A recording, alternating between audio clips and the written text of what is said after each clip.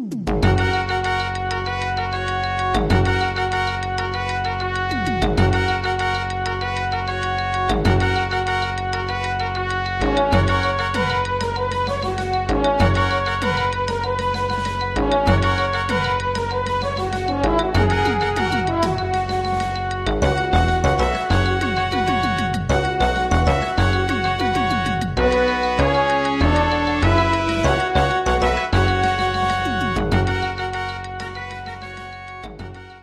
everyone, thank you for listening to Hacker Public Radio. This is Klaatu, and this is the third episode of my network series, which is basically just the bare bones basics of how the concept of a network functions.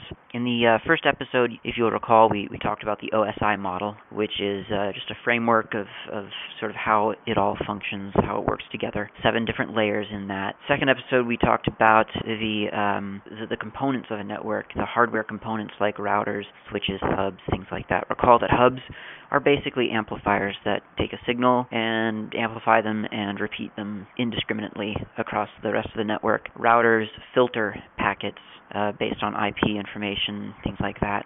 Switches switch packets and break up collision domains, but do not break up broadcast domains. And bridges, I don't really know anything about. Apparently they're like switches, though. Okay, so in this episode we're talking about Ethernet. And Ethernet, if a network is the body, then Ethernet is the veins, or something like that. Ethernet is it's two things. It exists on the physical layer as the Ethernet cards in your computer, or the Ethernet ports in a device, and the Ethernet cables that you string from one device to the other. So that's the physical layer aspect of Ethernet, which we'll go into deeper, obviously, in a moment. And then there's the data link layer aspect of Ethernet, which is where we start looking at what happens to this series of ones and zeros as it goes from literally the data link layer to the physical layer. What gets added, and how does this packet develop? How does this data develop from a segment to a packet to a frame to whatever? So we'll talk about both of those two aspects of Ethernet. First, let's just get kind of down and dirty with the hardware stuff. So the specs of Ethernet is that it is,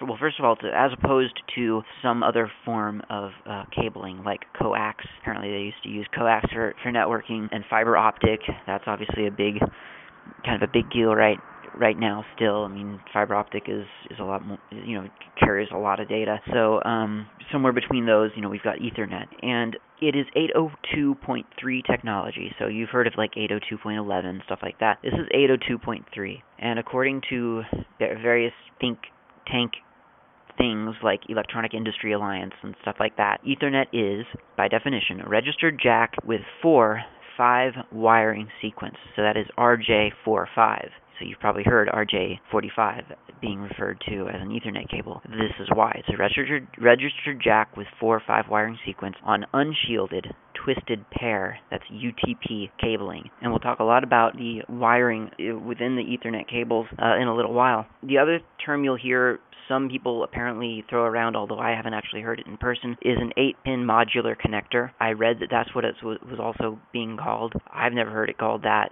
but there you go. Okay, so Ethernet cables, there is some inherent attenuation, meaning that there will be a degradation of your signal strength the longer the length of the cable is. So you need to look, I don't know the maximum length, or whatever, and I don't know that there is, I'm sure there's a maximum, but I don't know what the ideal length would be, but that's something that you have to decide based on your network.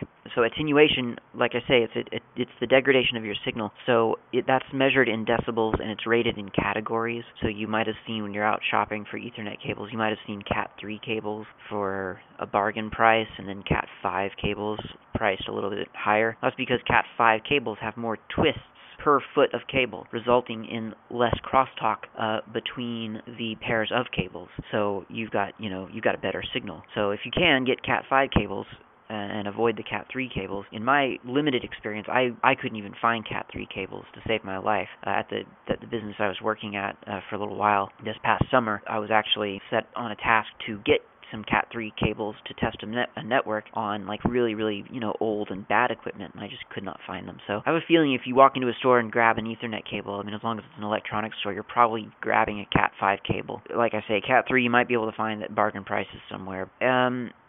So if you've got a situation where you're buying like a lot of cable, like long lengths of Ethernet cable to set up a network for someone, keep in mind that the length of the cable will matter in terms of how good your signal is, and the way to improve your signal as you get longer lengths of cable would be to do what? Well, yes, to hook up a hub, and that way you can have, or you might call it a multi-port repeater, and that way you've got your Ethernet cable going in, it amplifies the signal, gives it new life, and sends it out across the cables to continue its networking destiny. Ethernet also uses something called CSMA/CD, that is Carrier Sense Multiple Access with Collision Detection. Okay, what does that mean?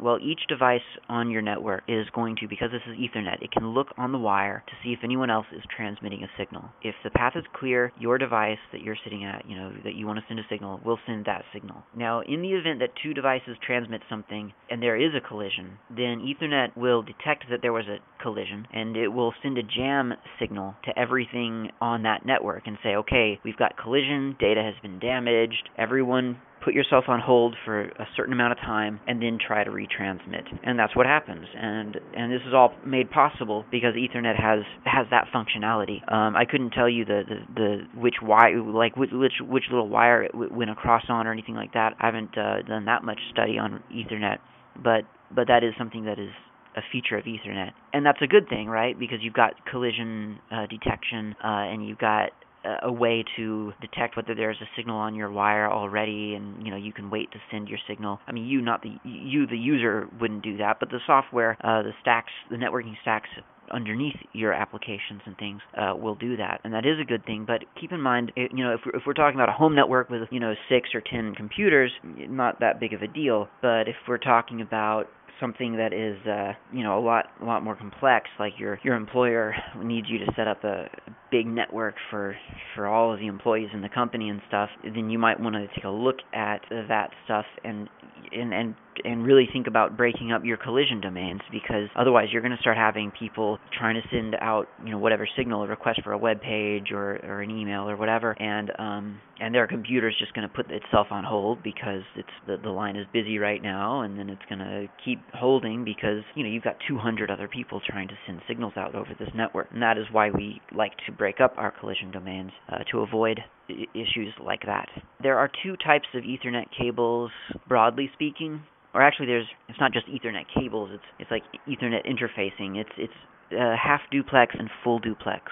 There are important differences between the two, and you're going to find equipment that is capable of both, and equipment that is capable of only half duplex. Again, at an old job over the summer that I was working, they assigned me a job. They assigned me the task of testing out a network on half duplex with old cables and all this other good stuff. And I mean, literally, I had a hard time finding a switch that would not do full duplex. So it was really tough to find something that that wouldn't do the faster of the two things. So chances are, if you're working at a place with fairly modern equipment, then you're probably not going to have to worry about this. But if for some reason you're working at a place with old equipment and you're experiencing a slow network and you're trying to figure out what's going on, where the bottleneck is, whatever, that's one thing to check and be aware of. That certain every element on your network needs to be capable of full duplex for maximum speed, because half duplex is sort of a one-way street for networking. There's one pair of wires, and all the data is being sent via this pair. Full duplex is a two-way street. It's got one pair of wires to send data and one pair of wires to receive data. So in theory, that would boost your network performance by like 100%. So the full duplex will speed up your network. It's great for all your connections, from a switch to a host, a switch to a switch, a host to a host, as long as you're using crossover. And we'll talk about crossover in a moment. You do need a dedicated switch port for each node that you want to be true full duplex. And you need to obviously ensure, like I say, that your network cards and your switches and the cables are all capable of full duplex, that you're not trying to use a half duplex cable on a full duplex switch, although I've done that and it seemed to perform really well, but I wouldn't swear that made it true full duplex. Ethernet comes in a variety of different flavors. 3 of them I've actually had experience with, and so I'm not going to try to go into any of the other ones, but it's just mostly important to understand, or to realize, I guess, that that all Ethernet is not necessarily the same. I mean, so there's 802.3, which I guess originally it was like a 3 megabit per second connection. But now everyone, when you talk about Ethernet and you're just talking about, the slow Ethernet, you would be talking about 10 megabits per second. Above that, there's the 802.3U, which is considered fast Ethernet, which is 100 megabits per second. And then the step up from there is 802.3AB, which is the gigabit Ethernet on Cat5 cables. And so those are the different speeds of Ethernet. You can look up 802.3 or just like fast Ethernet or Ethernet, like on Wikipedia or something, to find out all the different variations of that. It's really something that you'll probably want to look up more on a basis of should you ever encounter it, because typically, or at least in my very limited experience, the thing that I had to know about was whether to have my switch set at Ethernet 100 megabits per second or gigabit Ethernet. There was actually a physical button on the switches that I was dealing with at this one job, and it was just a matter of having all of my switches set to the correct thing. If you don't keep it in mind, obviously there's a danger of you possibly not having things set correctly and kind of, not having an optimized network. So those are the different types of, the different speeds of Ethernet that you have available to you. There are different kinds of Ethernet cables that you're going to encounter as well. So you're going to want to make sure that you've got the right one. There is a straight through cable, there's a crossover cable, and there's a rolled cable. Okay, so the straight through is going to be good for your host to switch or your host to hub connection, or your router to switch or your router to hub connection. And that uses 4 wires, full duplex, and it is wired in such, like if you took the cable apart, if you took the connectors off the end of the cables, you would see that the wires, the red, blue, yellow, whatever, those little wires inside the cable, pin 1 connects to pin 1, pin 2 connects to pin 2, pin 3 connects to pin 3, pin 6 connects to pin 6. So if you took the ends off of each cable and examined it, you would see that the red cable goes to the same place on the other end as it started out on the first end. So that's just straight through. Now crossover is a little bit different. It's going to be good for a switch-to-switch connection, or a hub-to-hub connection, or a host-to-host connection, or a hub-to-switch connection, or a router-to-host connection. And that also uses 4 wires, but it is wired in such a way that pin 1 on, let's say, the left connection goes to the pin 3 on the right hand connection.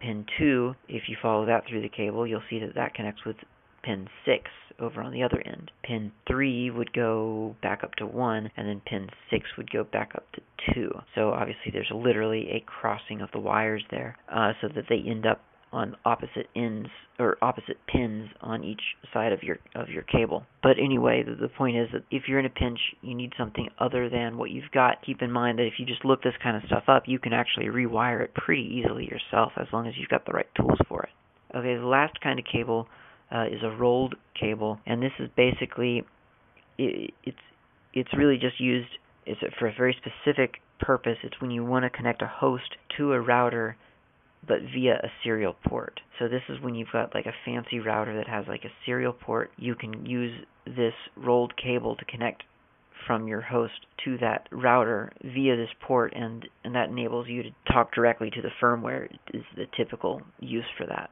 I've never used one, so I can't really say much more about it than that, except that it exists, and that's what it does. Looking at the cables themselves a little bit further, we should start thinking about how data gets across these mysterious Ethernets. How does the data get from, for instance, the application layer and then all the way down to the physical layer? It's kind of a good thing to keep in mind, because it's something that you're going to be thinking about a lot in a network. Because what happens is, like, if you've ever seen a space shuttle lift off, on TV or whatever, you'll see the space shuttle leave the ground, and then once it reaches a certain altitude and it's burned off a certain amount of fuel, that fuel tank will be ejected from the shuttle itself. So it's shedding off these layers that it doesn't need at different stages during its journey. It's kind of similar on a network in a way. So let's say that we start out obviously at the application layer, where the user is making some kind of request or generating some kind of data. The presentation layer deals with that data, puts it into whatever format it needs to be put into, and the session layer below that establishes a session, as it were, to keep all the data organized and make sure that the data comes through where it needs to come through and ends up where it needs to end up.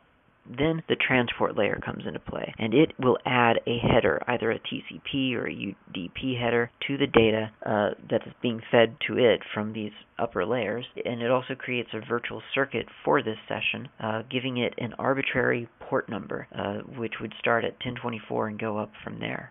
So let's say we're trying to FTP somewhere. That is by default assigned to port 21, right? So if we're sending data to a port called 21, and the computer sees, you wouldn't want to send it from a port also called 21, now would you? Or you wouldn't want to send it from a port that is assigned to some other service already, like SSH. You want to give it a random, the transport layer is giving it a random, or I don't know how random it is, but an arbitrary port number that is not reserved for something else and that is not going to be the same as what you're trying to communicate to. The network layer then is going to add an IP header to the segment of data, and at this point this segment of data becomes a packet. It's also going to add a protocol field defining whether it is TCP or UDP. It's going to find the destination hardware address, and the way it's going to do this is with something called Address Resolution Protocol, which is otherwise known as ARP. And we'll talk about that more on some other episode. But basically it compares the IP address and the subnet mask of the source to the IP address and subnet mask of the destination. And if they're on the same network, then ARP is going to ask for the MAC address and it'll send the packet. If it is not on the same network, then IP is going to look for the IP address of the default gateway or the router instead, so that that packet can be forwarded to the appropriate network. In other words, if it's not on your local area network, it must be on some other network somewhere else on the internet, and it will send it out to that other place. Or not necessarily the internet, but it could be another network that you're connected to. The data link layer then comes in and encapsulates each packet into what's called a frame, and it places another header, this time of the source MAC address and the destination MAC address. MAC address being, of course, media access control. That's the number that's burned into the network card. The CRC, which is the cyclic redundancy check, which is going to help the data link layer detect errors, although not correct them. That's added to the header as well. And the answer to that CRC is placed in the FCS, which is the frame check sequence field at the tail of the frame. So we've got a lot of data being added there. And then finally, all that stuff is sent over to the physical layer as a bunch of ones and zeros, pure binary signal, and it's committed down to the network medium. That is the wires, the Ethernet cables themselves. And every device on the network synchronizes with the frame's clock, and they extract the ones and zeros from the signal. They build a frame, and they take a look at the CRC, it makes sure that the frame is okay, and if it is okay, then the device checks to see if that frame is for them. If the frame is for them, then the process continues, and it does what it needs to do, kind of the reverse process of all that. It goes through all the headers and figures out what protocol it is, and it makes sure that there were no dropped packets, etc., etc. And then it sends it on up, through the session layer to the application layer. If it's not for them, then they ignore it, and it's not for them, so they don't worry about it. But that's how this stuff is sent over the network. It's given a whole bunch of different headers. Lots of different information is being put onto the actual data packet that you are sending out, so that all the different components of the network stack can take a look at it and know what to do with it. So let's talk about Ethernet as a data link layer entity. Ethernet addressing uses the media access control number, and that is, like I say, it's burned into the Ethernet interface of a device. It is a 48-bit or 6-byte number in hexadecimal format, and it's very specific as to how this is composed. The first bit is the individual group bit. If it is a 0, then you know it's a MAC address. If it's a 1, then it could be something else like a broadcast or a multicast address. The next bit is the global or the local bit, sometimes also called the universal bit. And if that's a 0, then this is a globally administered address by the IEEE organization. If it's a 1, then it's a locally administered address. So if you've got your own protocol, or if you're running tests or whatever, I don't think this would be on the level of certainly what I would be doing, but if you were really screwing around with networking and stuff like that, if this was set to a 1, then you would set this bit to 1 because it is a locally administered address.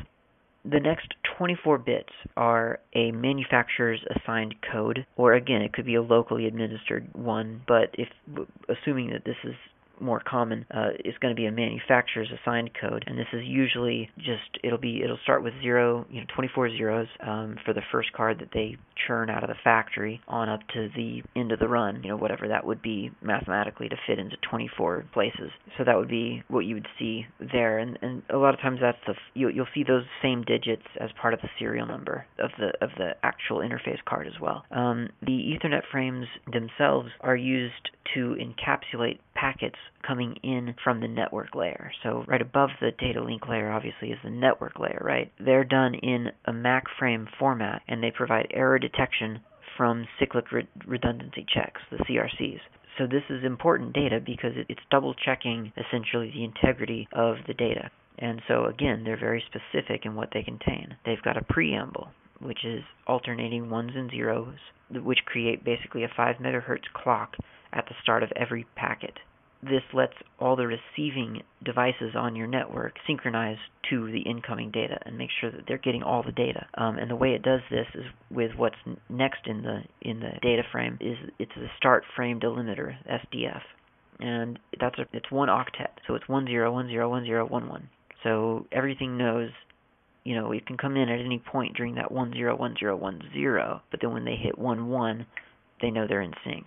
The destination address comes next, and could be an individual address, or it could be a broadcast address, or a multicast address sent to all the devices on your network, or just a subset of all the devices, whatever. That's the destination address. So the next thing would be a source address, and obviously that's just going to be from one thing. That's not going to be a broadcast or a multicast address. That's going to be an actual 48-bit MAC address of the computer or the device, the node that sent the data. After that is the length or the type, and that identifies the network layer protocol that's being used, and then the actual data itself. So this is the data that you are sending, and that can be anywhere from 64 to 1500 bytes. And then there's the frame sequence check, like we said. That's the thing that's going to have the answer to the CRC, so that once the frame is all received and looked at, the cyclical redundancy check can be verified by the frame check sequence. That is everything that composes the data that is being sent from the data link layer over these Ethernet cables. And that about sums up Ethernet for you. So you've got it on the physical layer, you got the wires and the cables, different speeds, different full duplex, the half duplex, you've got straight through, you've got crossover, and you understand the process of data getting from the application layer down to the physical layer, and you also know what exactly is being sent from the data link layer to the physical layer. So in the next episode, we'll continue our exploration of networking, and thanks for listening. Thank you for listening to Hacker Public Radio. HPR is sponsored by Caro.net, so head on over to caro.net for all your hosting needs.